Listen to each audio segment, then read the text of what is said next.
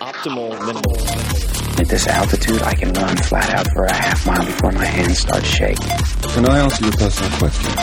Now would seem an appropriate time. What if I did the opposite? I'm a cybernetic organism, living tissue over metal endoskeleton.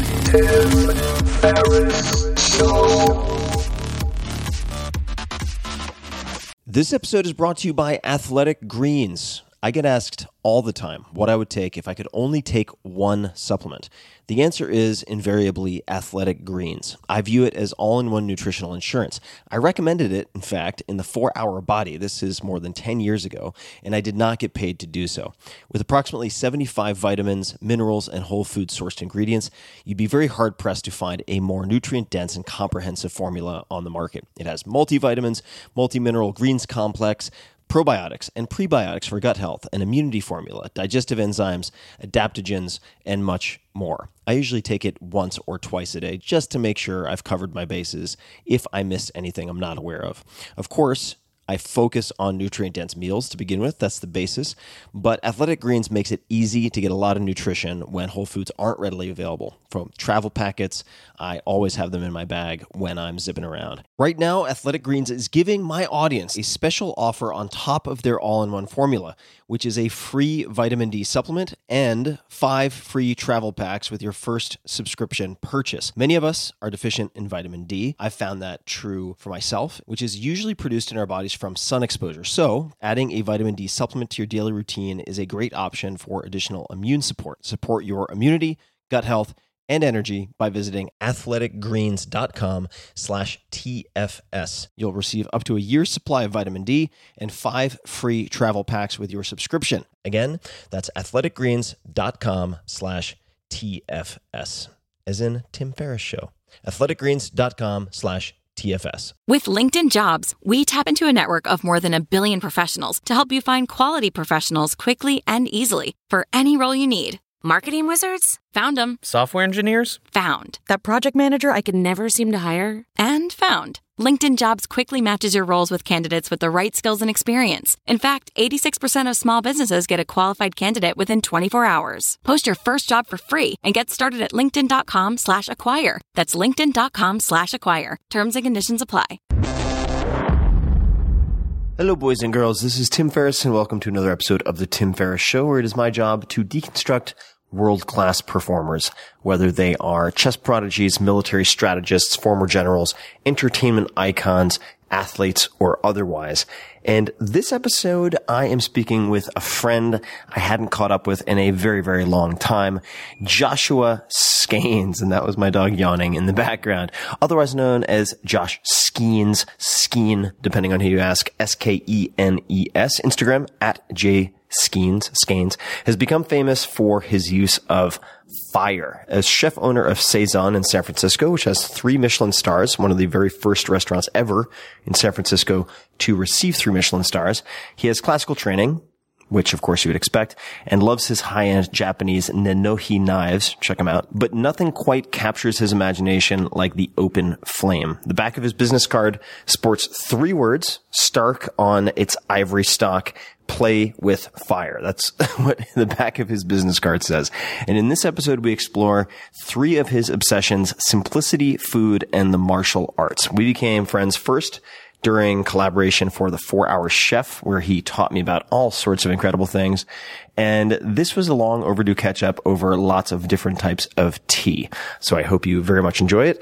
And if you have not yet checked out 5 Bullet Friday, every Friday I sent out a free short email, 5 bullets of the coolest things that I have found, discovered, uncovered that week. Then you should check it out. It is free and has 70+% open rate. So people are loving it. It is found at 4hourworkweek.com/Friday, all spelled out, 4hourworkweek.com/Friday. And without further ado, here is Joshua Skenes. Joshua, sir, welcome to the show. Thank you. Thanks for having me. It has been so long since we actually hung out. Yeah, it's been too long. And in fact, it's been probably, 5 years, really? Probably that we've actually spent any sit-down time together, because the way we connected originally with when I was doing research for the 4-Hour Chef, and visiting the older location of Saison brings back a lot of memories. And before I get to that, though, I want to know, do you still have, what does the back of your business card currently say? I haven't picked up a business card in like 4 years. So maybe I got the older version. Yeah, no, I think it used to. I think the one you're talking about used to say "Play with Fire." Play with Fire. Play with Fire was the old one. That was some one of the guys who does. His name is Jim Ailes. Really, amazing creative designer. He does all the stuff for the Monterey Bay Aquarium, and he thought we should write "Play with Fire" on the back because that's what we do. And we're gonna get into a number of different facets of our shared interests. Of course, we're sitting in my house. It's filled with Japanophile paraphernalia everywhere, saddles and armor and whatnot. And at the completely different from my house. Completely. But at the first location that I visited of your restaurant, you had a wooden man right there, about I would say 15 feet from where you did where you seat people. From where you see people. We used to throw a blanket, like a little cashmere blanket on, just to cover it up from the guests. But, we started leaving it uncovered and, it's very interesting to see people's reactions. They loved it. So the martial arts and the cooking seem to go back a long way. What are your earliest memories of either? Well, martial arts, I mean, that I've been doing that for as long as I can stand. So I don't, my earliest memories are, like 4 years old in the backyard, my friends kicking me or something in the stomach. I don't know if we've got an argument. But in cooking, it's kind of the same way. I don't know. There was really there's no direct, path to, starting cooking. I have pictures of me when I was probably, I don't know, 4 with a little chef's hat on, floppy Chef Boyardee hat, and mud pies. So it was always something that was maybe of interest to me. And I can't, this is a super common question, I'm sure you know, and I can never answer it really properly because I have no idea. It was just always there. But it was ever present. I mean, in the sense that you grew up in Florida, correct? Yeah. I think it's just an interest, right? We're drawn to things as humans sometimes, and that happened to be something I was drawn to. Mm-hmm. When were you formally introduced to a specific martial art?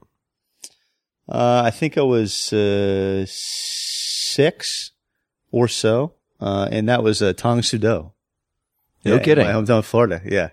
And I started with Tang Soo Do, and my parents got me into it. I think I'd always been into it. I'd expressed some desire. And so, and then from there, Taekwondo. And then from there, I went to, Northern Chinese martial arts and went to Changchuan and, the various things from there. So it was all, it just, I'd done it, off and on and jumped around from martial art to martial art. So there's so many different ones that I toyed with. And the Play with Fire, to return to that for a second, how do you use fire in your restaurant? Because that was one of the things that really drew me to engaging with you when I was looking at sort of cooking as a metaphor for learning, but also life in a way, because you're exploring all of these different senses. And when I visited your restaurant, I brought a friend of mine, Jeffrey Zarofsky, who's run many different restaurants, worked as a line cook in many very well-known restaurants, and he said it was one of it could have been the intoxication of the 80s music that was being played at the time. It could have been the wine pairings, but he said it was one of his top, I think, 3 meals that he'd ever had. And the fire. Oh, we're not doing very good then. We got to get that up to the top. Yeah. That was a long time ago. And the fire always struck me. How do you use fire and why do you use it so much? Well, I mean, how is every way, but why I think is, I mean, literally everything on the menu has been touched by fire somehow. And, there's so many different ways that we've kind of explored cooking with fire. It's not all barbecue. It's not all grilled. It's all, these kind of, just ways that we've come up to cook with that are based on, what the product needs, right? I think really great cooking is based on what the product needs. So if you get a fish in one day, it has a certain taste, a certain texture, a certain, amount of moisture inside. The next day it changes. So you have to change your cooking based on that. So, we approach, the fire the same way, to really, base it around finding, great products, amazing products, kind of the best thing in local existence. And then, employing a technique that makes those products better. Right. But they still wind up as what they are. So that's just in taste in general. And that's, temperature, texture, and flavor. So let's talk about just state of freshness for a second, because this is also something that you made me think a lot about. And for those people who hear what sound like coffee mugs, that's exactly what you're hearing. So Josh is armed with a glass or a bowl, I should say, a mug, half glass, half bowl, a mug full of green tea and black tea. And I have some as well. But the question of freshness. So I was reading about, and I've never seen you do this, but ikejime and the going through a traditional Japanese butchering process from live fish to using pretty much every component of said fish, right? Which is an art form in and of itself. People tend to assume fresh is always what you want. How would you educate them, or what are your thoughts on the subject? Because you also, just to, I guess, provide some of the punchline, I mean, age a lot of different types of food. Yeah. How do you think about that? I mean, so you have to look at it like this. Everything has its moment when it tastes its best. And so it really becomes about understanding products and then learning, what period of time those products are best in. And so, for some fish, like a big, fatty fish, it's not right after you kill it. Well, let me take that back. It's actually a little complicated. It's one of two things generally for fish. Like, as soon as you pull it out of the water, you kill it, you hack off a slice and you eat it right then and there within the first 30 minutes. It's kind of like hunting, right? Like you have a window. Like you can eat it within the first 30 minutes or so and it's really great. It's still tender, hasn't set into rigor mortis yet. Or you can really take it, into its sweet spot. And that could be, a week, a day, 6 months even for some things. It just really depends on the product. What about, I was going to say pigeons, but I guess I should say squab. Do you age squab? Oh, yeah. You do, right? Yeah. I mean, it depends on the time of year. It depends on the diet. And that's the whole understanding of products things is you have to really kind of, get a grip on what they're eating, how much fat is in the meat. If you shot it and then, a BB went through the breast, then you probably shouldn't age it. You should probably eat it the next day or something. So there's a lot of factors that contribute. I would say 2 weeks on a squab. Yeah. Or a pigeon, either one. And let's talk about the hunting for a second, because we're sitting here and right to my left, your right on this couch, there's a caribou mounted on the wall, which, some people could actually see and might have seen on a show called Meat Eater. I actually went with a guy named Steve Ranella, who's also, I saw that. That's right. That's the caribou. That's the caribou. That's awesome. Yeah. An avid cook. Yeah. I love that show. Wouldn't consider himself a chef, but he's actually a really good cook. Yeah. And, he took me on my very first hunt, which was white-tailed deer in South Carolina. And I always grew up with a very negative association with hunting, because on Long Island, where I grew up, you would find just beer cans littered all over the place and injured deer on our property and across the street and so on. There's just a lot of negligent hunting. But Steve showed me a very different side. Long Island? No. Yeah, I mean, can you imagine the responsible denizens of Strong Island? But and I'm sure there are great hunters on Long Island also. But the point being that Steve showed me a very different, diametrically opposed, responsible approach, and took me through the entire process of field dressing and whatnot. And my experience was with the white-tailed deer, which I felt no guilt about whatsoever, and actually. This right here, and those who don't have a visual, because you wouldn't, I'm picking up a tanned skin that's over the side of my couch is from that first deer. So I want to make these into gloves, but we used everything. We also have Chester, who is Joshua's dog here, a little Frenchie with a brindle coat. And his hunting collar. That's his and his hunting collar. It's my bird dog. It's pretty vicious. You gotta be careful sometimes. When did you start hunting when you were really young, or did it come in? Yeah, later? I mean, I did in the woods. I never picked up a gun to hunt until I was just a couple years ago, and so up until then, let's go back to Florida. Growing up in Florida, you're just surrounded by swamps and alligators and wildlife in general. You spend most of your time in the woods somewhere, whether it's a park or the woods or something. So you just can't help it. I mean, kids are, especially being a kid there growing up, there's I think it's might be the most dangerous place on earth besides maybe Australia. And, I mean, there are alligators, crocodiles. I think it may have the highest variety of poisonous snakes in America. Big water moccasins, huge rattlesnakes, alligator gar, alligator gar, fish that look like, alligator mouth that grow 10 feet long, snapping turtles that can take your hand off, and just all kinds of other shit, like giant spiders. So it's, you can't help but kind of be in the woods and hunt and, rummage around and gather. And my dad was always big into that. So yeah, that's how I grew up. And he would take me over to this, he had a Native American friend of his, named Silver Fox. And so there was always this ethos of, using what you kill and hunting, ethically or fishing or just doing anything ethically, right? Being in the woods, kind of being one with nature. So that's how I grew up. And the product side of that has always been a part of my cooking and part of my thought process. And in fact, I went, from that to the big city to being vegetarian or pescatarian to vegetarian to vegan. And then finally back to hunting again, after becoming chef. So.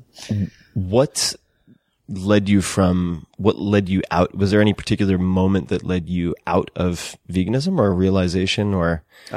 Taste. Taste. You know what it was? Actually, I just remembered. I was training again. I took a brief moment off of training when I went to school. And this was, FCI? Yeah, the French Culinary Institute. It used to be called back then. It's now called the ICC or something. Right. And back then it was a bunch of crazy old French dudes, some very well-known French chefs. In New York City. Yeah, in New York City. And so I, went into school being kind of a vegetarian, in culinary school. That's tough. And I remember tasting this meat and I was like, God, this is fucking disgusting. This is like, because it's commodity veal, right? You're talking about, feedlot cows and stuff. And that's really nasty stuff.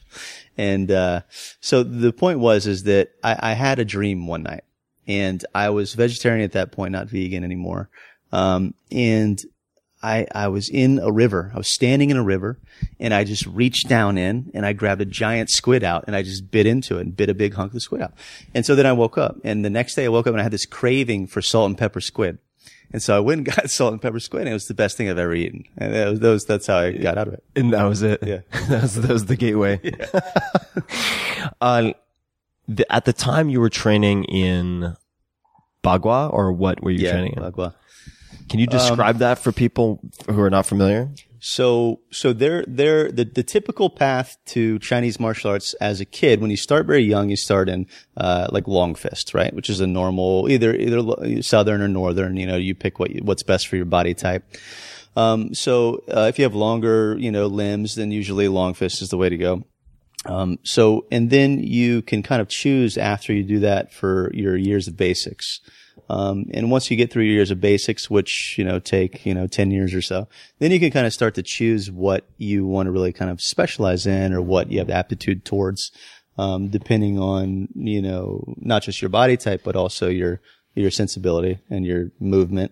And so I chose internal martial arts, which is the family of, three Taiji, Xingyi, and Bagua. And so I chose all three of those, right? And I started, in Taiji because my teacher in Florida, was a student of Chen Xiaowang. And, Chen Xiaowang is a really amazing Taiji teacher from, Chen Village in China. And I just traced up the lineage from there. So when I left Florida in high school, I just traced the lineage back and started doing Xingyi and Bagua. And Bagua was always very interesting to me. And then I just specialized in Bagua. And then when I moved out, that was, 10 years before I moved here. And I moved here about 12 years ago. And then I moved out here and I traced my lineage back to the last surviving member of Fu style Bagua. And, his name was Liang Changya. And, he just passed away a couple years ago. But I studied with him for about 10 years, until his death. And, I was supposed to describe Bagua, right? Yeah.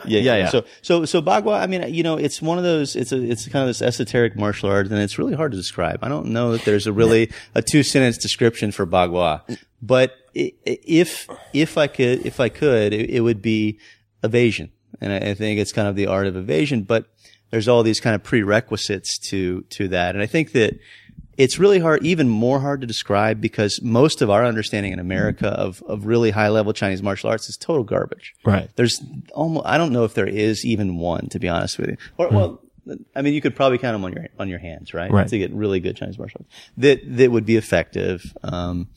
But in terms of, healthfulness, it's a really amazing thing. So you kind of walk in circles until you get dizzy, and then you're no longer dizzy anymore. And then you learn how to do these little patterns where you go back and forth and up and down. It teaches you basically to have a very supple, strong, flexible, series of movements that can, react at any time to someone else's movements. And kind of almost confuse them, if you will, or just evade just enough to where you always have the angular upper hand. And because when I've thought of Bagua, and I know very little about it, even though I lived in China for 6 months in 92 and went to 2 universities there in Beijing, where I studied something called Da Chengquan for a period of time. Did you go to Beida, or where'd you go? No, I went to, there's one called, oddly enough in English, Beijing Normal University, which is Beijing Shifan Daxue. And then there's Beijing Capital University of Business and Economics, which is, Shoudu Jingmao Daxue, but they call it the, Jingji Maoyi Daxue. So those were the 2. And, with Bagua, I remember seeing someone practicing, and the Ba, I guess, is 8. I don't know what it refers to, but there's some relationship to, what are they? The trigrams of, the Bagua is basically like, is the 8 trigrams, right? Yeah, the 8 trigrams. And so somehow this relates back to, a philosophy, of, the beginning of everything. It's a binary system, essentially, to where there's the void. It all starts with Wuji, right? And then there's the void, and then there's 1 and 0 and 1 binaries, and then it builds from there. And I don't really know. That wasn't my purpose for studying things. I never understood it, and I still don't today. Right. So the cosmology aspect of it. How has, if it has, the martial arts affected how you think about food, cooking, or vice versa? I think it affects everything. I think it affects the way that you really think and act and everything you do. And I mean, just overall the ability to be more peaceful with your surroundings. But I think that, in cooking, I think it's the essential nature, right? We're a restaurant. I mean, if you were to ask me what Saison is, I would say it's a restaurant.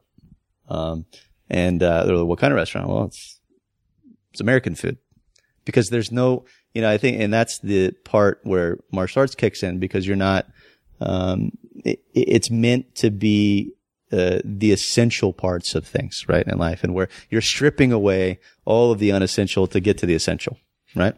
Right. And so that may be, taste, maybe the actual dish itself in the restaurant, where you just have what's essential on the plate. You have a beautiful piece of wild, deer or elk or whatever it may be, one that I hunted in a good place at the right time of year. And you just age it just enough to get to its sweet spot, and then you just barely grill it, and you just put a beautiful sauce on the plate, right? And that's the essential part of what pleasure is, right? That's the same with the service, right? I mean, here's the description. It's very simple. It's very basic. We want to get in, give the person their food, get out, let them have a pleasurable experience, right? So all of it is kind of reflected. The whole philosophy of the restaurant and everything else is reflected through, those kind of principles. I think that's very martial arts, right? Oh, it is. Yeah. Well, I mean, I think that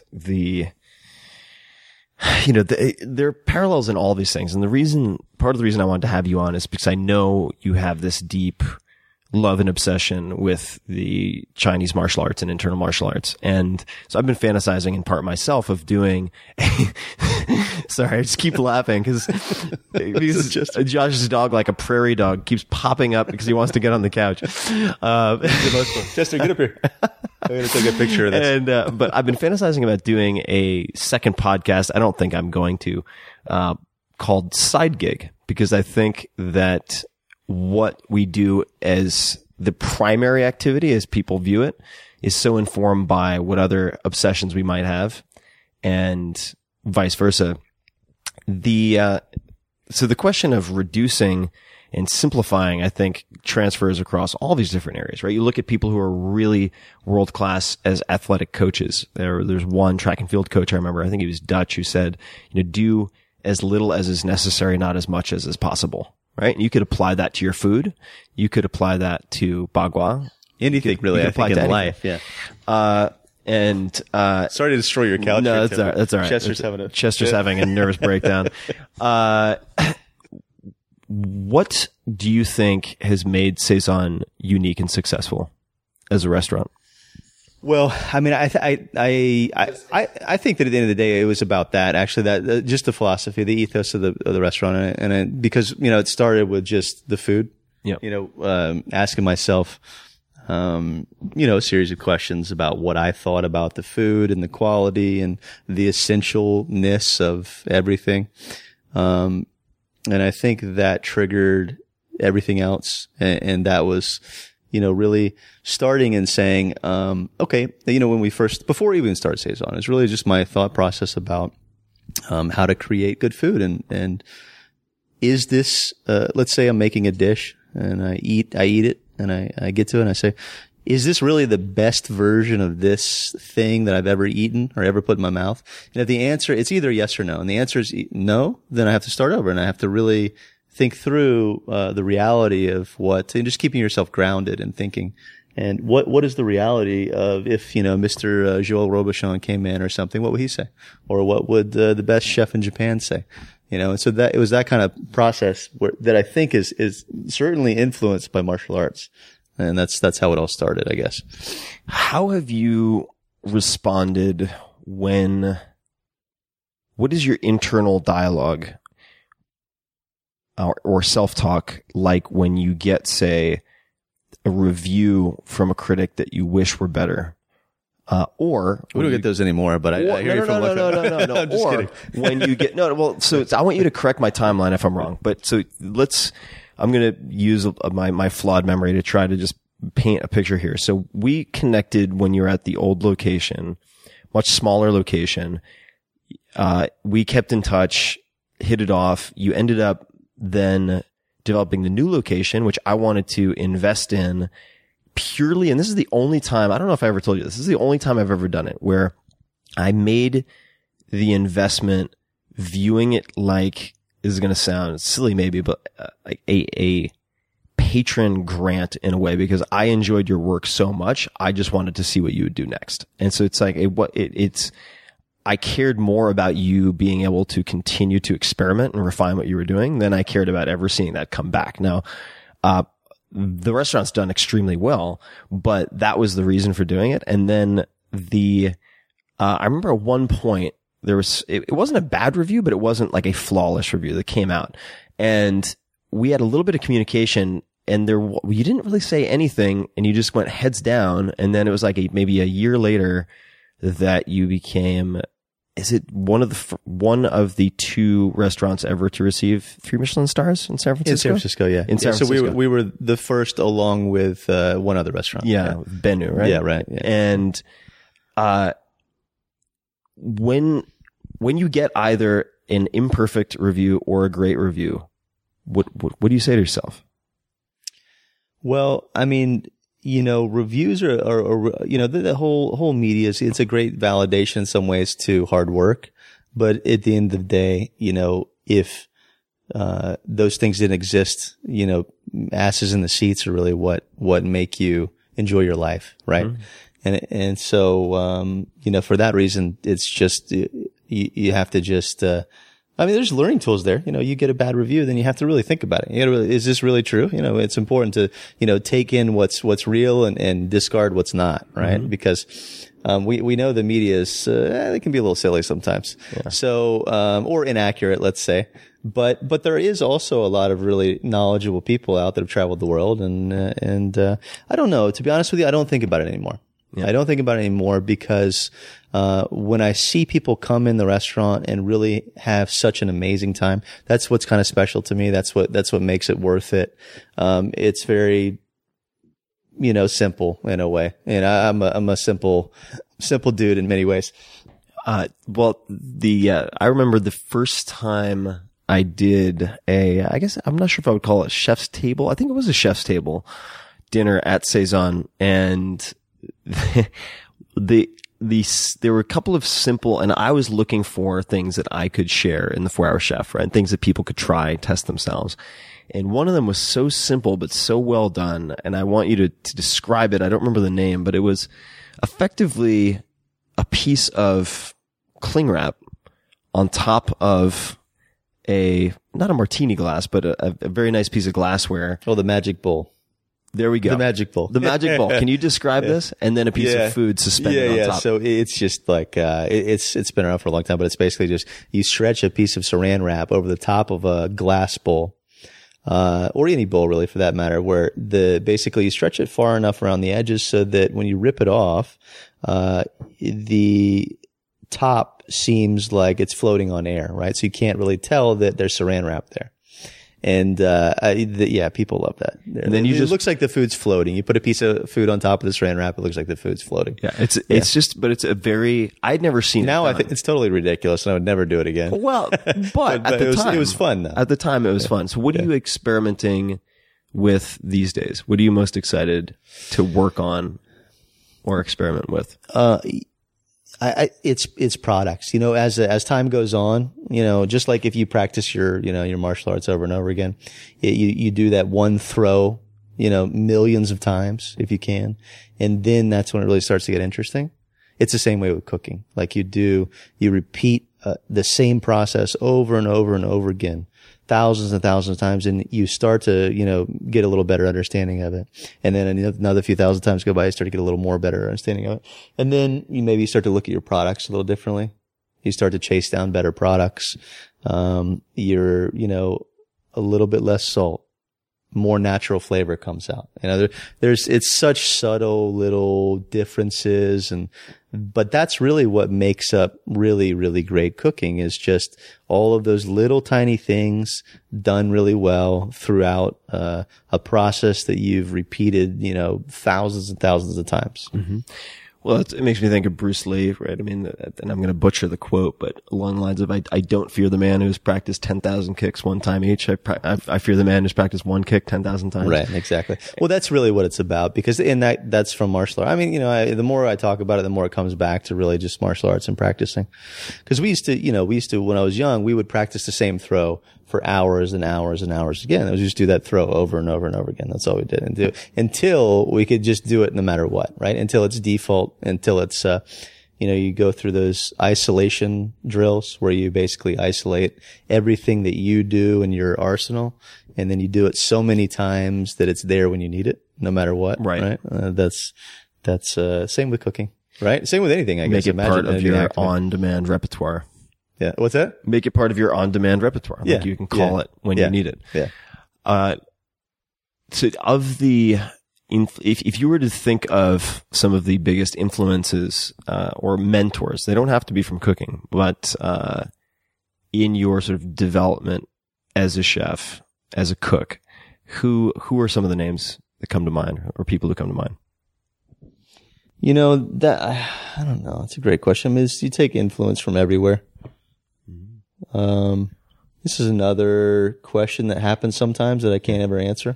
I'm sure there are a ton of them, but I'm not going to let you go with they're everywhere. I'm going to, they are everywhere, I'm looking for any specific lessons learned. So for instance, I'll give you an example. One of my friends who used to work at, one of Danny Meyer's very first restaurants. No, it wasn't at Danny. Well, he did do that, but he worked with this very famous French chef, at one point, and he ended up teaching this guy, Jeffrey, how to move through the kitchen without being underfoot and like getting in the way of everyone else. And he would always say to him, he'd go, Jeffrey, you are like my dick, always between my legs. And he would yell at him. But that is one of the lessons that he learned, was just how to navigate moving between line cooks and so on. Right. So like in the School of Hard Knocks, I'm like running through my head right now to try to find an example. And I think what the problem is with me is that I don't remember shit. My memory is absolutely terrible. And in many ways, because I think that my process is, feelings and shapes. And, here is an image that triggers a memory. Mm-hmm. Here is a feeling that creates a thought. Mm-hmm. And I guess that's the same for everybody. I don't know, but maybe it's just that my memory really sucks.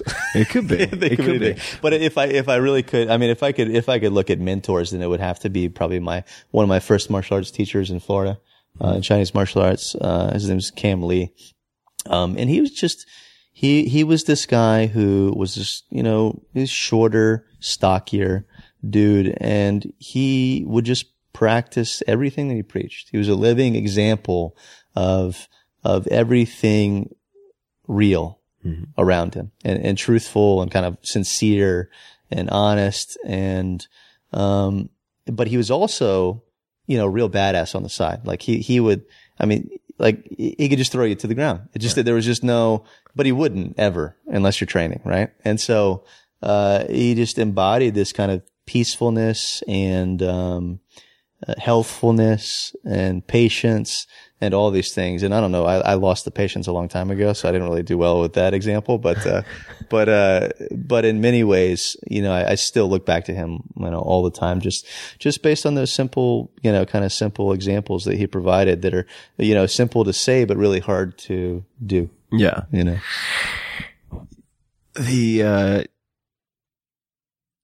What have been some of the toughest times for you, professionally or personally?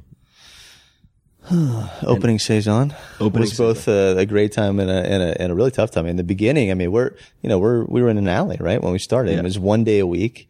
And we started it because, I was unhappy in my consulting job that I was doing. I wound up being broke after spending all my money in 2007 or whatever it is. 2007 was a very kind of prosperous year for money for me, and I made a bunch of money. But then I thought it was just going to keep coming, and then all of a sudden everything crashed. I was like, oh shit, I screwed this one up. So I said, if I'm gonna be broke, I'd rather be happy and broke than miserable and broke. And so that's why I started Saison. It gave me the kind of like courage to just say, you know what, fuck it, I'm just gonna jump out on my own here and just do what I really want to do, what I really believe in. And that started as just a simple thing, one night a week, in an alley, really, right? Now, one night a week, was that because you were renting the space from someone else just for once a week and that's what you could afford? Or was it that was the only way you could really prepare? Well, there's no deposit, so that's why we could afford it. Yeah.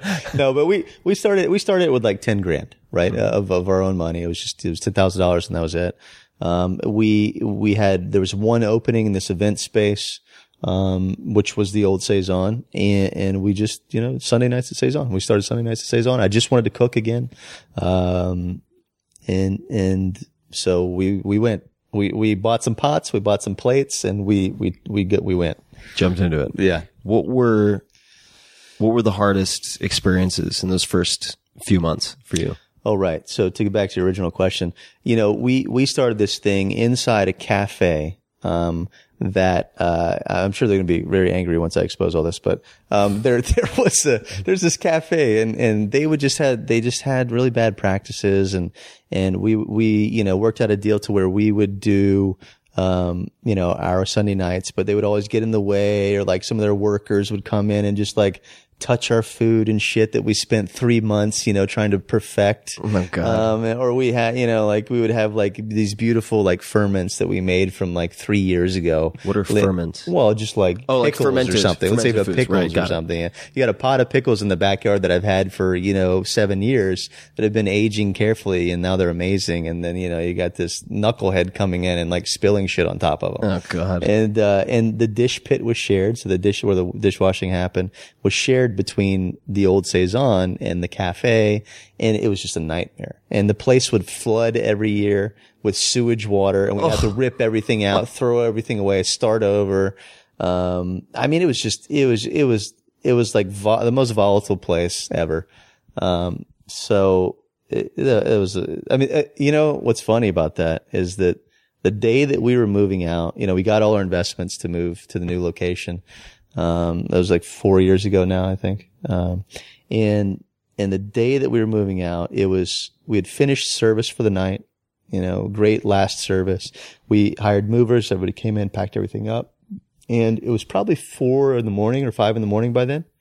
And we were just waiting. And, we fell asleep. I fell asleep on the stool outside, just waiting for the movers to show back up because they needed to go get breakfast or something. They were supposed to just take all the shit. And then all of a sudden I woke up to somebody screaming, "Shit, it's flooding. There's fucking water everywhere." And within 15 minutes, whatever the system was on Folsom Street is really the worst infrastructure in all of San Francisco. And within 15 minutes, we were under 3 feet of water back there because there was a gradient and it went down, and from the street level was approximately 2 or 3 feet higher than the back of the restaurant. And so all of our stuff that we packed up was completely soaked in sewage water. We got pictures of like Mark Bright, the sommelier, floating on a wine barrel out in there, with a little lasso in his hands that he made. Just it was just ridiculous. So that was how we ended. That's how we ended the old space, and we just threw everything out and started over. So in a situation like that, so catastrophe strikes. How do you contend with that mentally yourself? I mean, is there a person you call? Do you just go fucking smash on the wooden man for 17 hours straight? What do you do? I just, it's all internal. It's all I was just thinking to myself, I was just kind of exasperated cause I lost all my old books from like culinary school. Oh man. Like every note that I'd ever taken for 10 years or so, or 15 years, was in that flood. Like all of my notes, my moleskins, that's my worst nightmare. All of the ideas of like any thing that was truly unique to my thoughts. You sound like me. I've just got like bookshelves of notebooks. Yeah. So all those just gone in sewage. And all the ink was running on them, and I was like, that was everything else is replaceable, but that was really truly the thing where I looked at it and I was like, fuck, I just had to sit down for a while. But we were moving into new space, so there's a positive spin. I was like, fuck it, we're just gonna start over. And it's the same thing that we started with. It's all up there somewhere. Not those exact things, but you just got to start over. Well, I remember so something very similar happened to a guy I had on the podcast recently named Cal Fussman. So Cal is one of the most masterful interviewers I've ever met. He did the What I've Learned series, probably, 60% of it for Esquire magazine. So he's interviewed everybody, like Gorbachev, Clooney, like you name it. It's everybody. And at one point he'd been working on this piece for like a year and a half, and it was in the basement of some, relative's house, and then it flooded, and he lost all of his notes for a piece he'd been working on for a year about becoming, for a day, a sommelier on top of the World Trade Center because 9/11 happened and like interrupted everything. Of course, huge tragedy. He wasn't sure he should even work on it. And the advice that he was given by, I guess it was a mentor who just said, the good shit sticks. It's like, sit down and write it. He's like, the good shit sticks. Did you, what were the best decisions that you made with the new space? So in a way, you get this flood, notes are gone. You're starting from, scratching away, right? You have to buy. Well, I think it was starting over, actually. I think the best decision I made was just to say, okay, screw it. Let's really start over. Let's just completely empty our cup here and really, think about now. and what is really valuable. What's really valuable to me now, what's honest, what's sincere about what we're doing, and let's do that. And that's really, still the driver to Saison now. When you have people come in, when you hire people to cook at the restaurant, really, Chester keeps farting right in my right in your left armpit. He's a passionate little puppy. Yeah, very passionate. Yeah, he's out cold.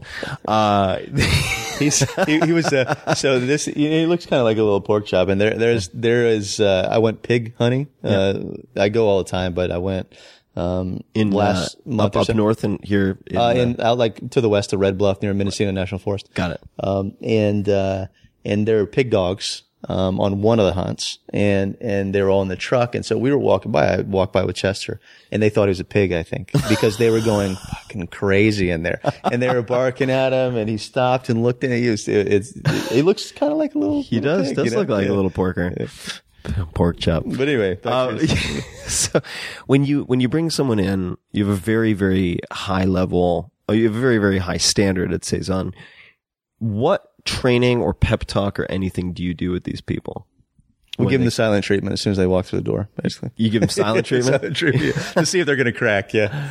Okay, so No, I'm just kidding. We don't. I do, but my staff doesn't. Yeah. My team doesn't. I guess in terms of training, there is, I went through a long period of just like the old school, mentality of like, zero patience, kind of here's why, I don't know, just that old school, like abusive mentality of cooking. Drill sergeant, like yeah, it's all drill mentality. Sergeant, that kind of military, ridiculousness, really, right? Yeah. But that's evolved into over the years of just, going back to kind of the martial arts thing and just kind of remembering, that patience from my teachers and just from what martial arts does in general. So now it's really like, I like to, if I can create the, the Google of restaurants, then that's really a nice thing, right? It's a great goal for me, in terms of having a really exceptional workplace. And, granted, I don't really know anything about Google at all. So it could be terrible. I don't know, but maybe from the outside, who was it that, I was just listening to somebody talk about, from the outside, everybody's trying to get in, and from the inside, everybody's trying to get out. So it's like, I don't remember. I think it's some podcast or something. But I can see that. I mean, I know I have a lot of friends at Google though, and it seems to be pretty exceptional. It's so that's really the goal. The goal now is really mentorship and how we can create this kind of like package on the inside to help our team navigate through some really difficult and enigmatic environment. Because there's always a gray area when you start at a new place, right? You don't really know, everything that you need to. And even if you are a great cook, let's say, and you start in a new kitchen at a very high level, then there's going to be things you don't know. Every chef has a different way to do things. Every restaurant has a different SOP for something. And so SOP, I wanted to create standard of practice. Yeah. And standard operating procedure. Yeah. Yeah. And so I wanted to create really this, app essentially, that'll allow people to operate every moment of their day like Subway. Mm-hmm. Subway actually sucks, but I got a funny story about Subway later on, I'll tell you. And so that it gives people, this huge, influx of information so they can be successful. So that's kind of the way we operate now. We want people to be, mentored through the process. In return, they develop loyalty to that kind of, patience that you give them. Right. And then they wind up, really learning something that's tangible, because I want these guys to come and work for us and, spend a few years there. And it really takes, 5 years or so to really learn about, cooking at a certain, a certain kind of cooking, certain level. I don't want to use level because I sound like a dick when I say that, but I just want to use, a certain type of cooking. And I want them to be able to walk away with something really tangible where they can, contribute or recontribute. Mm-hmm. And, so since you brought it up, Subway, tell me the story. I don't know. I might go to jail after I tell you the story. There was, I used to work in Subway, and there was always like a little manual, and I was probably 16 when I was 16 probably when I worked there. We would, I don't know if I should tell the story. We would, we can cut it out later if you change your mind. Let's go. So for it. we would, it made me think of Subway because of their manual, their operating manual. So my second memory from Subway would be us, learning how to block out the cameras by standing in strategic positions, putting bubble gum on the end of a coat hanger and fishing $100 bills out of the safe in the floor drop. So we did that for about a week, and then I think we all got fired after that. Because nobody knew what happened to the Hundies. Yeah. It was like, what happened to everything? Wow, that's some real like Ocean's 11 action at Subway. Who knew? That was my time. So my contribution to Subway. I've always wanted to ask you, and I've never asked you. Do you have, what's your opinion of Francis Mallmann, if any? I don't know if you even know who I'm talking about. I know who you're talking about. I don't know enough about him to really give you my opinion. I saw the Chef's Table episode that he did, that I thought was really cool. Yeah, I love that series. He's very philosophical. Yeah. It's funny. It's cool. It's beautiful to see like what he's doing out there in nature. Obviously he's a legend. He's been around for a long time. I don't know enough about it though to really say anything meaningful, but I think it's amazing, looking at like him out in Patagonia and those like just pulling trout out of the lake. And I mean, that for a chef, that's the ultimate, right? Yeah. And that's actually something I've been working on for years and years, is just to get myself to the woods, just so I could stay in the woods. I can gather, I can hunt, I can fish, I can cook, I can eat, and just be happy. And that's kind of really my goal of happiness, is just to be out there in the woods and just, look, here's a root. I'm going to dig it up and I'm going to cook it, and it's going to taste great. And we're going to have some wine together, and we're all going to celebrate and have a great time. And that's what I'm looking for. So I don't know. I don't really know enough about him. I think he likes to burn shit. He likes to burn shit. That's why everywhere. I don't like burnt food like that. So so you don't like so you're talking like the charring. Yeah. I mean, I like food that has a delicacy to it. So it's very like, I like food that is, you got to think in terms of volume, right? If you put on like, what's that, like heavy metal band, like Gwar or whatever. Gwar, Slipknot. You turn it, you just pick something like that. You just turn the volume all the way up in the house, and you're just, then that's like Guy Fieri, right? Yeah. Right. Yeah. He's Gwar on level 10. Okay. So then you take, let's just use a restaurant that I really love in the mountains of Kyoto. And they serve all wild foods from around there. Really delicate. The broths are under-seasoned by our Western standards. It's all about natural taste, but there's an incredible beauty to that food. Then that's a volume 1, right? And so that's really what we're looking for in our world of cooking, right? So I don't like the level 10s. I like the level 2s, around there. I would love to just be a fly on the wall. Maybe sometime we'll get down to Patagonia and have a couple bottles of Malbec with Francis. But what struck me, there were a handful of cookbooks that really inspired me when I was working on the 4-Hour Chef, which was very confusingly to most people a book about accelerated learning, kind of disguised as a cookbook. But 7 Fires, which was by Francis Mallmann, because he had the fancy French training, right? But he chose to go back to a lot of basics but like refine them to such a degree that they were highly, highly advanced from a kind of a technical level, right? And then I think it was just Mission Street Food or Mission Chinese, just a beautifully well put together book. A handful of others. There was another one on hunting and foraging from the UK, the name of which I'm blanking on at the moment. River, maybe? River Could Cottage. Have been. Yeah. So the Escape. Those are cool. The TV show is what was my kind of like fantasy escape for a while. The first, Escape from River Cottage or Escape to River Cottage by Hugh Fernsley-Whittingshall. I think that's his name, the most British name ever. Mm. Incredible books, but that TV show, for people who fantasize about getting out of the city and going back to the land and hunting and foraging and fishing, I highly recommend the first season of that series.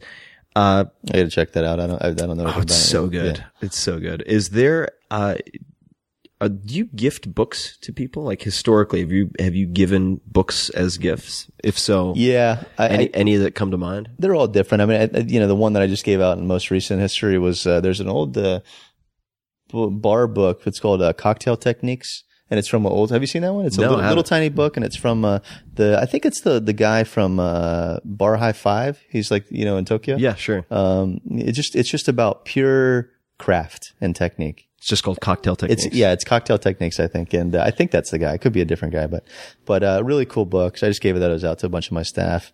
The other one is The Art of Tai Chi Chuan. And or The Tao of Tai Chi Chuan. And it's by a guy named Zhou Sung Hua, I think his name is. I don't know, something along those lines. But it's a really it's a really amazing book on Tai Chi, and it has a lot of epiphanies in there because he started Tai Chi when he was 40 something because of his bad health. So he was like on his deathbed or something along those lines. He got cancer or something like that.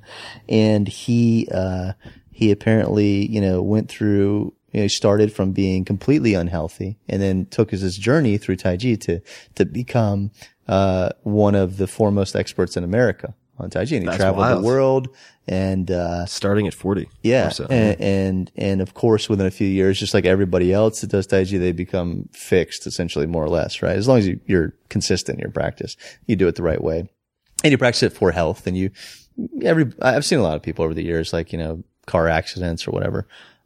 So that's one of my other favorite books because there's a lot on the application process and the actual martial part of Tai Chi, which is really almost non-existent, in China too. And it's still almost non-existent now because everything's kind of sport based ever since I suppose, martial arts became, inessential once, the firearms were created.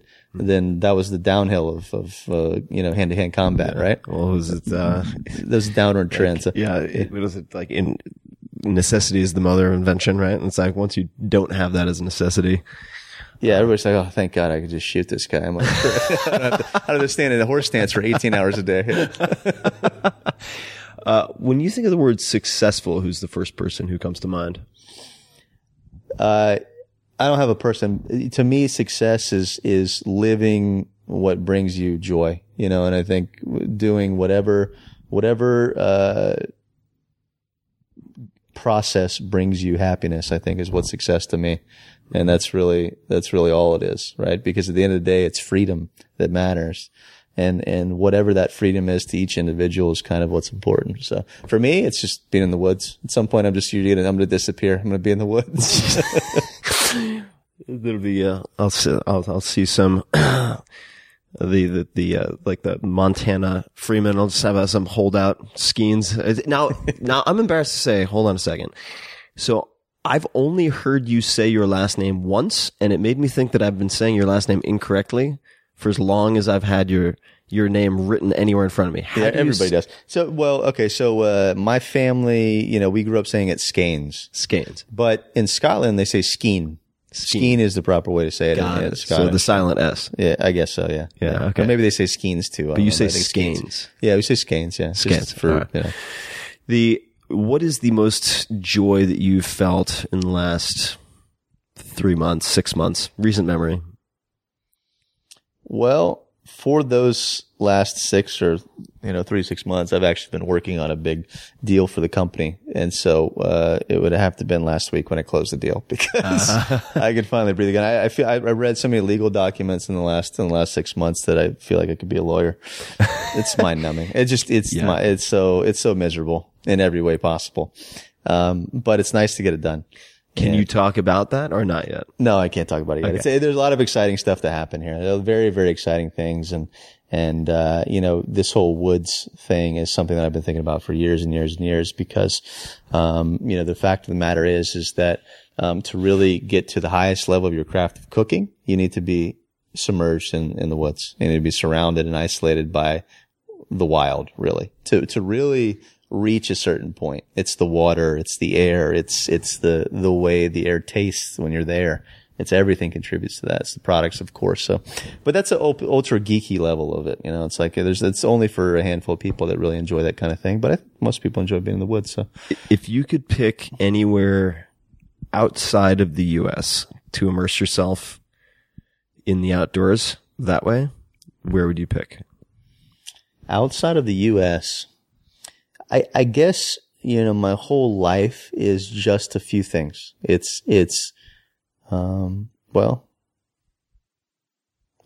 besides family, the only thing that I really,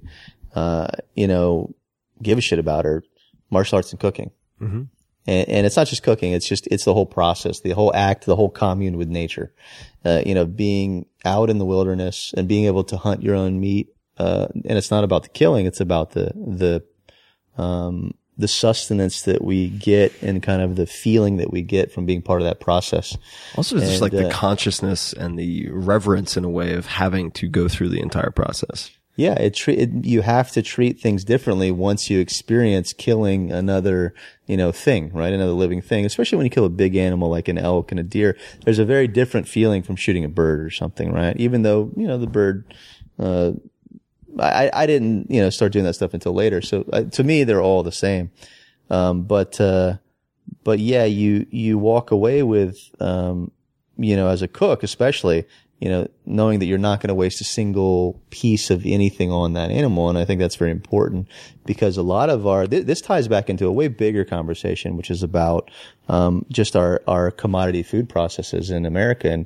And we are full of disease and shit because of the way that we eat and the way we treat our food. There's feedlot cattle and chemically induced, vegetables and crops and most of our food sources now are products that we use on the commercial market or have zero or almost very little, resemblance to what they originally were. And so, that's even more reason to just go to the woods, get out of here. So where would you, if you had to pick a spot outside the U.S. to? Oh, sorry. I missed that. No, that's okay. I get off on these tangents. That's, it takes one to know one. So that's, I can reel us, keep me in line. I can reel us back in. I don't know. I was just looking at, British Columbia. My perfect place would be mountain streams where the mountain streams meet the ocean, really, and that's kind of the perfect place where it's, so British Columbia has a lot of that. I want to experience the four seasons. I want to see snow. I want to see the flowers in the spring and, I want to have, a bear walk through the woods and potentially eat my goat, cause it's, there's a cycle there. There's a cycle of life and a cycle, of things that don't exist in a city anymore. And we're so, removed from just everything really in a city in a lot of ways. So, I don't know location wise. I mean, I love BC is a good choice. Huh? I think. Yeah. Yeah. It looks amazing up there. I was just looking at buying, there's a hunting territory up there that I wanted to buy and, it was really cheap. And so maybe we can go in on this. There was, shit you not, there was a 250 square mile hunting territory. And, the center of that was, I think 200 acres or something like that. Right. And there's cabins on it and it's on a lake and the stream and it was $500,000. Wow. So, so we should talk naturally you're like, before okay, this podcast goes out. Yeah. Let's get out of here. I dated a very lovely woman whose family was from BC, so I ended up spending quite a lot of time up around Victoria and some of the more sort of rural outskirts of Victoria. Stunning. I mean, and we wanted, you had to be cognizant of bears and so on and so forth. And I spent so much time trying to track down. Of course, firearms are very difficult to get a hold of, but this was while I was doing also the sort of refinement on the 4-Hour Chef, and I wanted to go rabbit hunting. And I spent so much time trying to track down high-powered pellet guns. And then I was like, well, maybe I'll just call me. I have like slingshot safe. Yeah.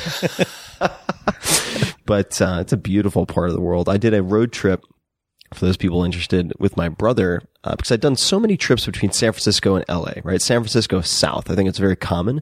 I'd never gone north. So I did a road trip with my brother from San Francisco all the way up the coast to Whistler in Canada and stopped along the way at all these, lumberjack houses and so on in Oregon, saw the dunes that inspired the book Dune. I think also in Oregon, the Avenue of the Titans and so on. It's amazing up north. It really is. Gorgeous. It's gorgeous. If people search, for those people interested, search my last name. There's, I think, Gems of the Northwest or something. I highlight 16 different stops that we made. But, yeah, I spent a lot of time last fall going up into like Hat Creek and like all of those falls up there. And so many it's amazing waterfalls. up there. Yeah, it's incredible up there. A lot of Shasta, especially up around Shasta. Shasta is apparently like one of the vortexes in the world, whatever that means. Yeah. I don't know what that means. But that's what I heard. Worth exploring. Yeah. Do you have, what does your morning look like? What are your morning rituals? And let's say not necessarily when you're in like hyper legal due diligence mode, but let's just say when you're not covered in that. When I'm kind of at stuff. peace again. Yeah. What does your morning look like? Hong Kong milk tea and Tai Chi, to be honest. That's what really time do you wake up? It's always different. I'm very inconsistent with that. I'm like, one day it'll be 1 p.m. The next day it'll be 5 a.m. Got it. It just depends. So but I love the morning, and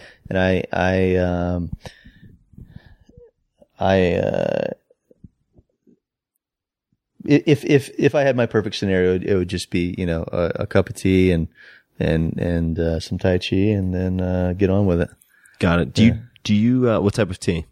Hong Kong milk tea.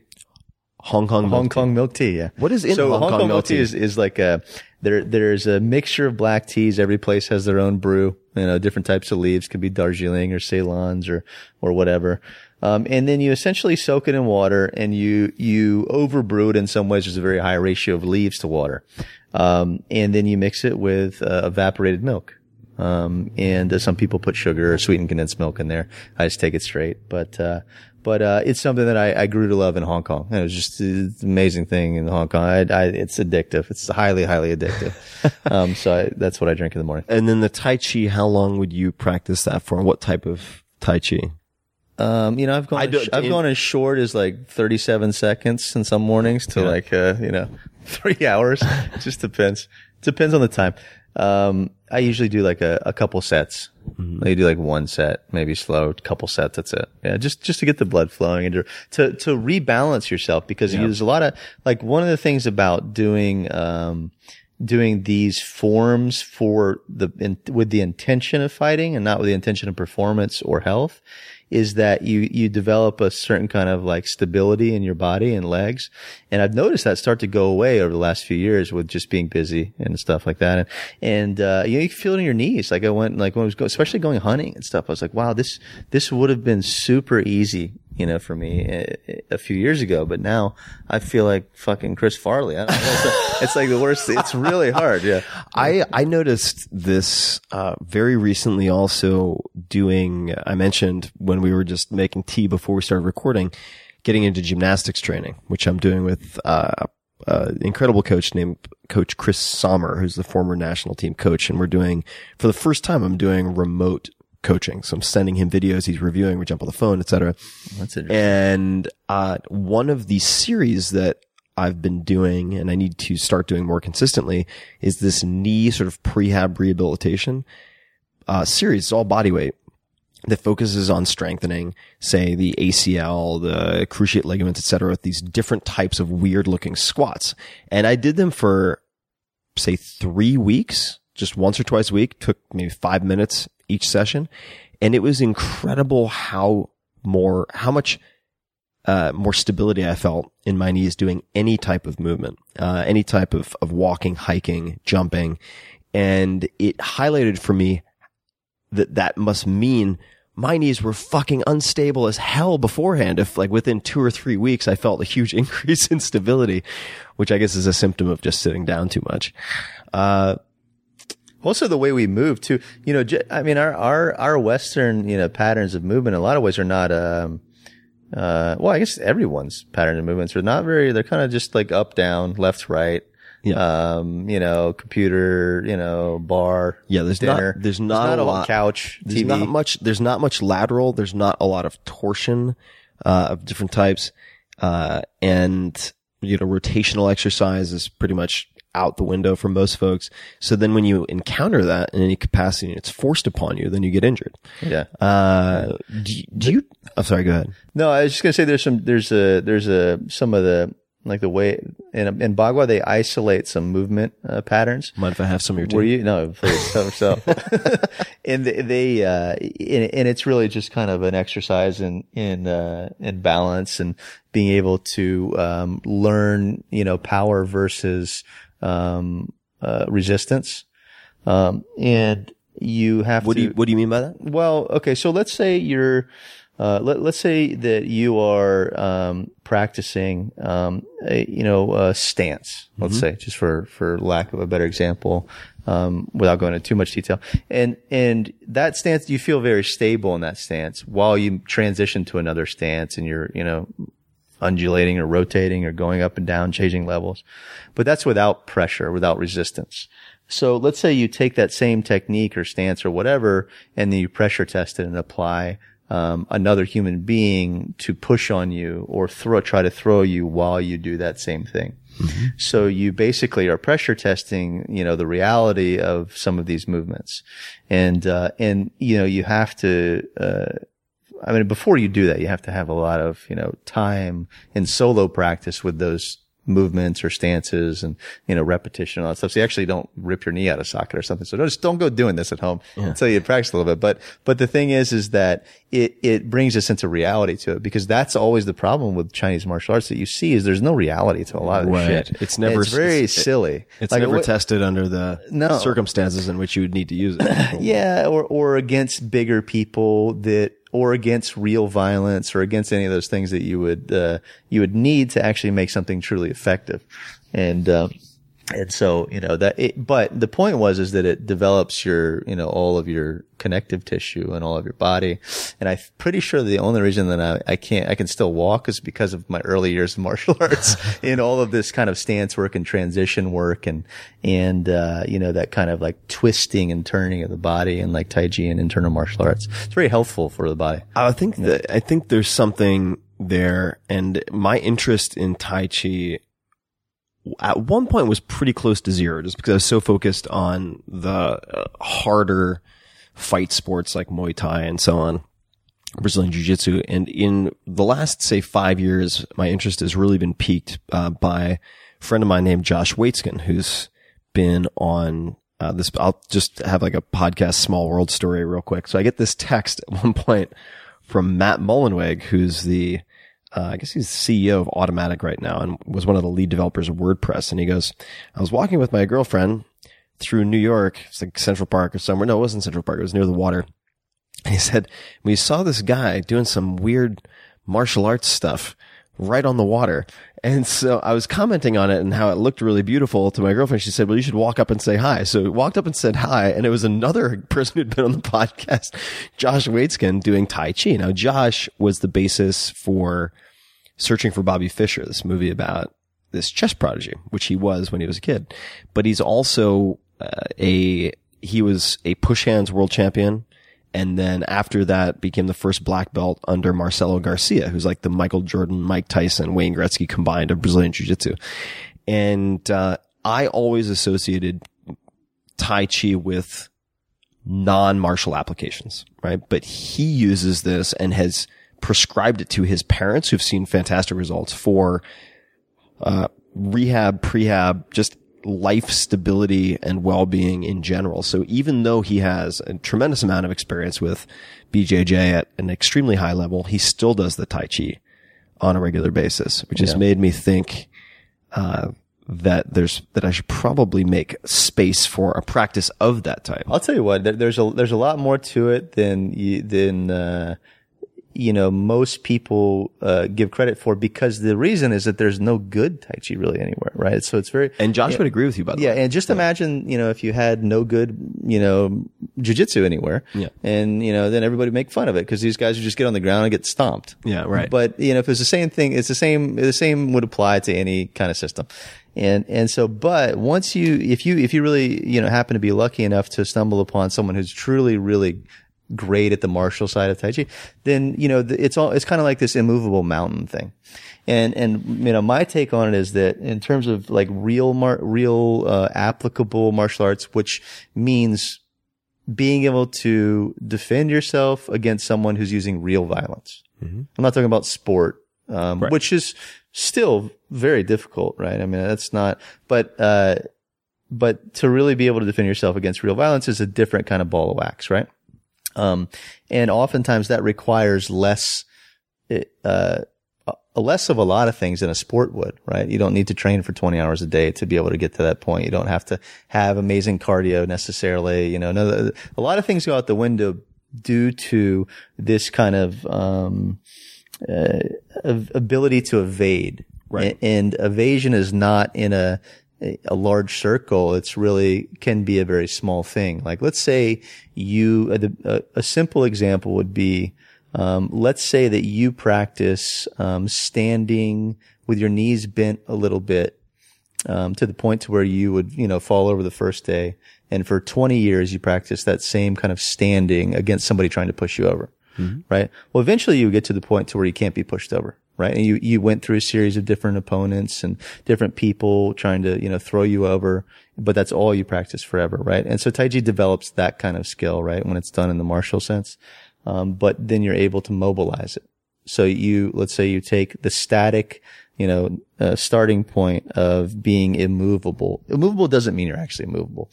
It means you're adjusting your body to the other person, right? And to their force that's coming towards you, you're adjusting a little bit, right? And it's not this there's a lot of hokey pokey shit out there on people that that say a philosophy, but there's no real applicable, reality to it. So that's one thing. And the other thing is just kind of the ability to evade. Like if you have let's say you take, a Thai boxer Muay Thai guy who can kick really fucking hard, and a guy who practices kicks every day is a professional Thai boxer. What we have to realize is that the distance, there's just a distancing thing, right? At the point of impact of anybody's kick or punch or attack is one place once they release that, intention. Once the intention leaves the mind and goes into the body and the action is created and it's traveling towards your opponent, there's an intended target. If you can change yourself from being that intended target, the origin of that, and reroute yourself only a few inches, then all of that force goes away. Right. Yep. And so it's a simple kind of thing to say, but, just to be able to do that with one punch or one kick takes a lifetime to learn. Right. And I'm not saying I know these things. I'm just saying that there's a couple simple truths that I've learned from it that are, that's a couple. But, so I think that Tai Chi is very applicable because, I go out and practice with, over the years, I've practiced some really amazing MMA guys, some really amazing jiu-jitsu guys. You see a translation from this kind of traditional martial arts, but only very little. It's not like overall, you can't just go get in the cage. It's not so, but there are some really great things that I think that, it'd be really interesting to see. I would love to see, professional fighters start to explore that a little bit. But the issue is that to even get remotely efficient at those kinds of things, it takes at least 10 years of daily practice. Yeah. Right. And so that might be the challenge. By then your career's over. It's a time budgeting issue. How old are you now? 36. 36. What advice would you give your 30-year-old self if you could place us where you were and what you were doing at that time? I think it would be to, take a step back, right? Take a step back, really slow down and really think through what really, matters in the long run, right? Because we're, a lot of times. What were you doing at the time when you were 30? But I guess that actually my 30-year-old self, that's different because that's when I just started Saison. Yep. So I was doing the same thing I'm doing now, only in a more kind of, ridiculous way. But, my 20-year-old self, 25-year-old self. Sure, let's do 25. Yeah, 25-year-old self. Yeah, I think it would be to just really take a step back and not get caught up in anything stupid. Because, a lot of times when we're chasing success or what we think is success, like as a chef, you want to build a big name. You want to, get 3 Michelin stars. You want to get the accolades. But ultimately none of that shit matters. It matters in the beginning and it certainly matters along the way. But if we all just take a step back, and I think there's, a bigger lesson to be learned for the way that we operate as a society is to really focus on what really matters to us, and is what is genuinely makes us happy, then we'll travel down the right path, right? And we won't get sidetracked by, tits and ass or whatever, fame and sports cars and all silly shit that you don't need. Yeah. And unless those are the things that really make you happy. Well, I mean, look, two of those three do make us happy, but they're. But I mean that, if what really makes you happy is getting in the woods, then, you focus, you're able to really take a step back and focus on quality. Maybe if you want to be a cook, you want to be a chef, what kind of chef do you want to be? You want to be an Instagram chef, or you want to be a chef with real quality and skill that's respectable, respected by the world, for your ethos or something. So there's just, I would say, get your head out of your ass, probably. That would be my summary. What were you distracted by or focusing on at 25 that you shouldn't have been? All right. Oh, my parents-in-law don't hear this. It's just like two people listen to this podcast. You're fine. Yeah. I mean, I was just cooking. I was a chef at a restaurant called Chez TJ. The place in Mountain View. Yeah, sure. It's been there for like 30 years. I shortly after that got poached by Michael Mina to do some development work. I opened a restaurant for him down in the St. Regis in Orange County, as a temporary gig, and then went to work with him on kind of just to learn business from him, right? I wanted to learn some business. I didn't know anything about business at all. And I wanted to see kind of how that, operated and functioned as a restaurant group. So a lot of it was like Vegas and partying all the time and just ridiculousness. I mean, we would go out after work and go home at sunrise and wake up at 4 p.m. and go back to like the kitchen the next day, and just immediately need like a whiskey because you're so hungover. It's the only hair of the dog. Yeah. So that was a good few years of my life, just kind of going crazy. Mm-hmm. And because all I did was train. So I didn't do that when I was younger. Like I had a period in my teenage years where I was a lunatic, and then I went back into training around 15 and pulled out of that. And then I didn't really even drink until I was 25, after I got my chef's job. And so, just a couple makeups for lost time. Yeah. I feel like oftentimes reflecting back on my high school career and college experience that if I had not had competitive sports, I would have ended up in Skid Row or in a gutter or God knows where. Oh, for sure. If I didn't have martial arts, I'd be dead in a gutter. Yeah, for sure. Yeah.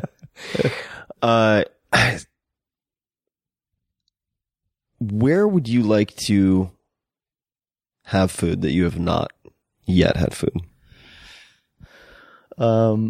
The exciting food to me is, the original peoples of wherever, whatever location. So if we go to, Australia and have, some Aboriginal traditional food and kind of explore that side of things in nature, and the same thing with anywhere else. So if you go to any country or any place and kind of, exploring the natural foods that existed before, commodification took place. That's what's very interesting to me. I was playing with, had a lot of fun messing around with it. There's a guy named Cliff Hodges, who's also in the 4 Hour Chef. He makes his own bows and arrows, like from scratch, and has hunted black bear with his, I guess they're Osage bows, I want to say. They're incredible. But, he, introduced me to cooking on fire. So he is a, outdoor survival expert, and taught me how to build debris huts and whatnot, knows how to track. Really interesting guy. You'd get a kick out of him. Lives in Santa Cruz Mountains. And he, where was I going with this? Oh, he introduced me to acorn meal and making things out of acorns, which I looked into it at one point. It represented for certain indigenous, North American tribes a substantial portion of their total calories. Acorns. Yeah. And I got really, that somewhere, got really interested in leaching acorns and making things out of acorn flour. They're delicious. Yeah. Acorns are delicious. Yeah. Really, really good. I mean, that's the thing about our food stuffs now is that we're there's so many amazing things, and that's kind of what Saison does at the moment, is that we're, it's just exploring what's here, the native foods. I mean, what exists really at a really, incredible, quality. And, there's all kinds of shit here.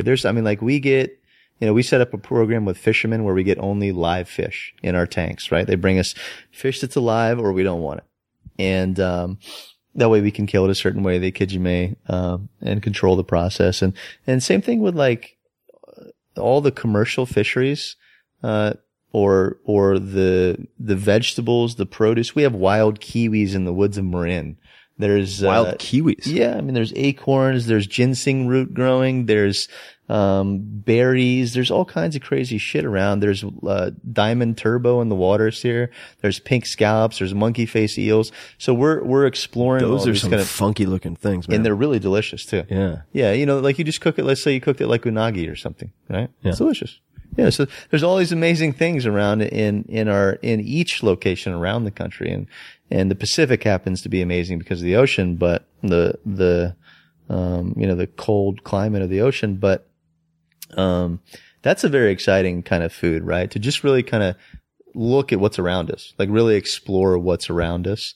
It's nothing new. It's been done. It was being done before all this other shit was being done. And so, but that's really where great food comes from. Great food comes from not from growing it on a farm, but from really exploring the wild and finding, that kind of reference point for flavor, right? Like you find the best, fish during the best season, or the best, bear after eating the blueberries, during the right, so there's all these, and the same thing with produce and all that other stuff. So that's a very exciting way to cook.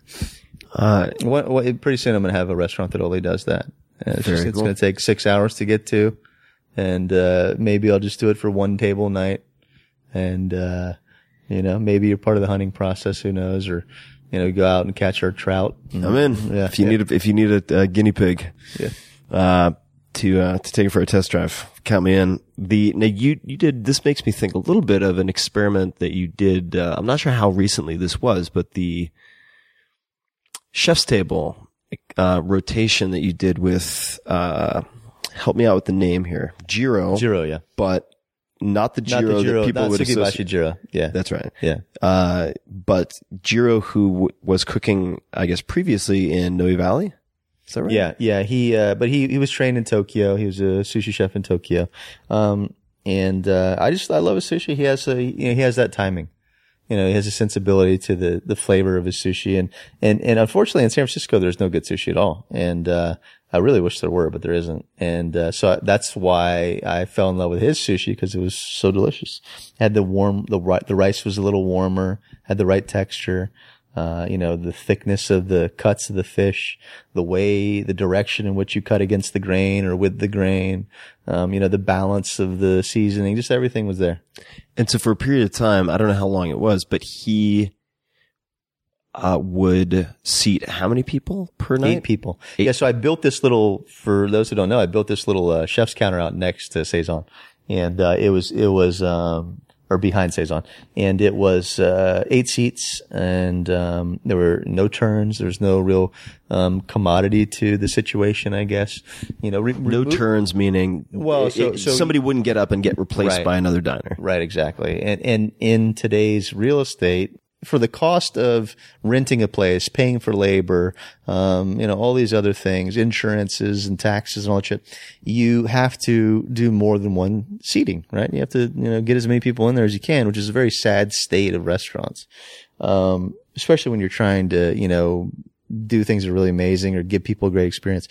So this was just a little 8-seat workshop essentially. And so he cooked in there for a little while. We would do some collaboration dinners. And it was really great. But then I realized we're still in the city, and you can't, there's only so much you can do on a busy street with a dump truck driving by, so, I've been working on, some new stuff, and one day I'll be able to tell you about it. And, why the 80s music? You always have great 80s music playing, at least in my experience so far. It just fun. It's a restaurant that's it's pleasure. It's about pleasure. It's about enjoyment. It's about people coming in. I know not everybody's going to like 80 music, but the substantial majority of our subset of diners that come in, like, that kind of 80 music, and it's just fun. Yeah. That's the only reason. It's just about fun. Speaking of fun, Molly just got Chester's Bubba. So Chester is going to have a Playmate here. There she is. Oh, tail smashing the cups. We almost went for a yard sale with the cups. Yeah, so it's really just about the whole reasoning of Saison was about the essential nature of a hospitality experience. The food being what we talked about earlier, the 80s music being fun, the things you pick up in your hands feeling good, the seat being comfortable, the service being warm and real. So that's kind of why the 80s music came about. Well, what I love about the 80s plus when you have a couple glasses of wine and you can cook. Well, I was going to say that I've taken a few friends to Saison, and they've always had questions about the 80s music, and then they get a few dishes in, maybe a glass or two of wine, and they're like, this music's perfect. I really think this music is extremely suiting to this experience. And I always have to ask people because I've been in San Francisco for so long, and I get questions about places to go to eat, and I always have to ask, what's your budget and what's the occasion? Because Saison's, it's a higher end. Higher end, I mean, I'm grasping for a better adjective. But it's expensive. It's an expensive comparatively to other places. It's a comparatively expensive place, but for an anniversary or something like that, or just a special experience, I think it's always been my go-to. Yeah. On the opposite end of the spectrum, if you want a really filthy, delicious burrito in the Mission, then I think El Farolito. If you want to also have a conversation with a couple of meth heads, then that is the spot to go. Always my preferred choice of meal conversation. Yeah. And our dogs are playing, folks. But so Joshua, we could keep talking forever. Where can people find you online, on the socials, learn more about what you're up to? I think your Instagram is fantastic. Also, if you want to see a lot of very, very peculiar and delicious ingredients, then that's a good place to see you. But where can people find you? Yeah, Instagram is Skenes, JSKENES. Almost forgot my own spelling. Jay Skenes on Instagram, or on Twitter. I think it's Saison SF. Saison SF, and the website also is SaisonSF.com. And I will put all this in the show notes, folks, including links to anything that we might have mentioned. Our dogs are having a blast. Speaking of joy. So you can find the show notes at 4hourworkweek.com/podcast. Josh, thanks for taking the time, man. Thanks for having me here, man. It's exciting. Let's go hunting now. We'll have some, let's go hunting and have some wine, in that order. And, to everybody listening, we're going to play with the dogs. And until next time, thank you for listening.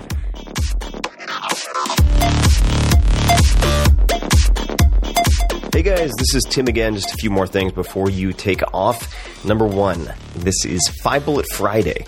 Do you want to get a short email from me? Would you enjoy getting a short email from me every Friday that provides a little morsel of fun before the weekend? And 5 Bullet Friday is a very short email where I share the coolest things I've found or that I've been pondering over the week. That could include favorite new albums that I've discovered. It could include gizmos and gadgets and all sorts of weird shit that I've somehow dug up in the world of the esoteric as I do. It could include favorite articles that I've read and that I've shared with my close friends, for instance. And it's very short. It's just a little tiny bite of goodness before you head off for the weekend. So if you want to receive that, check it out. Just go to 4hourworkweek.com. That's 4hourworkweek.com, all spelled out, and just drop in your email, and you will get the very next one. And if you sign up, I hope you enjoy it.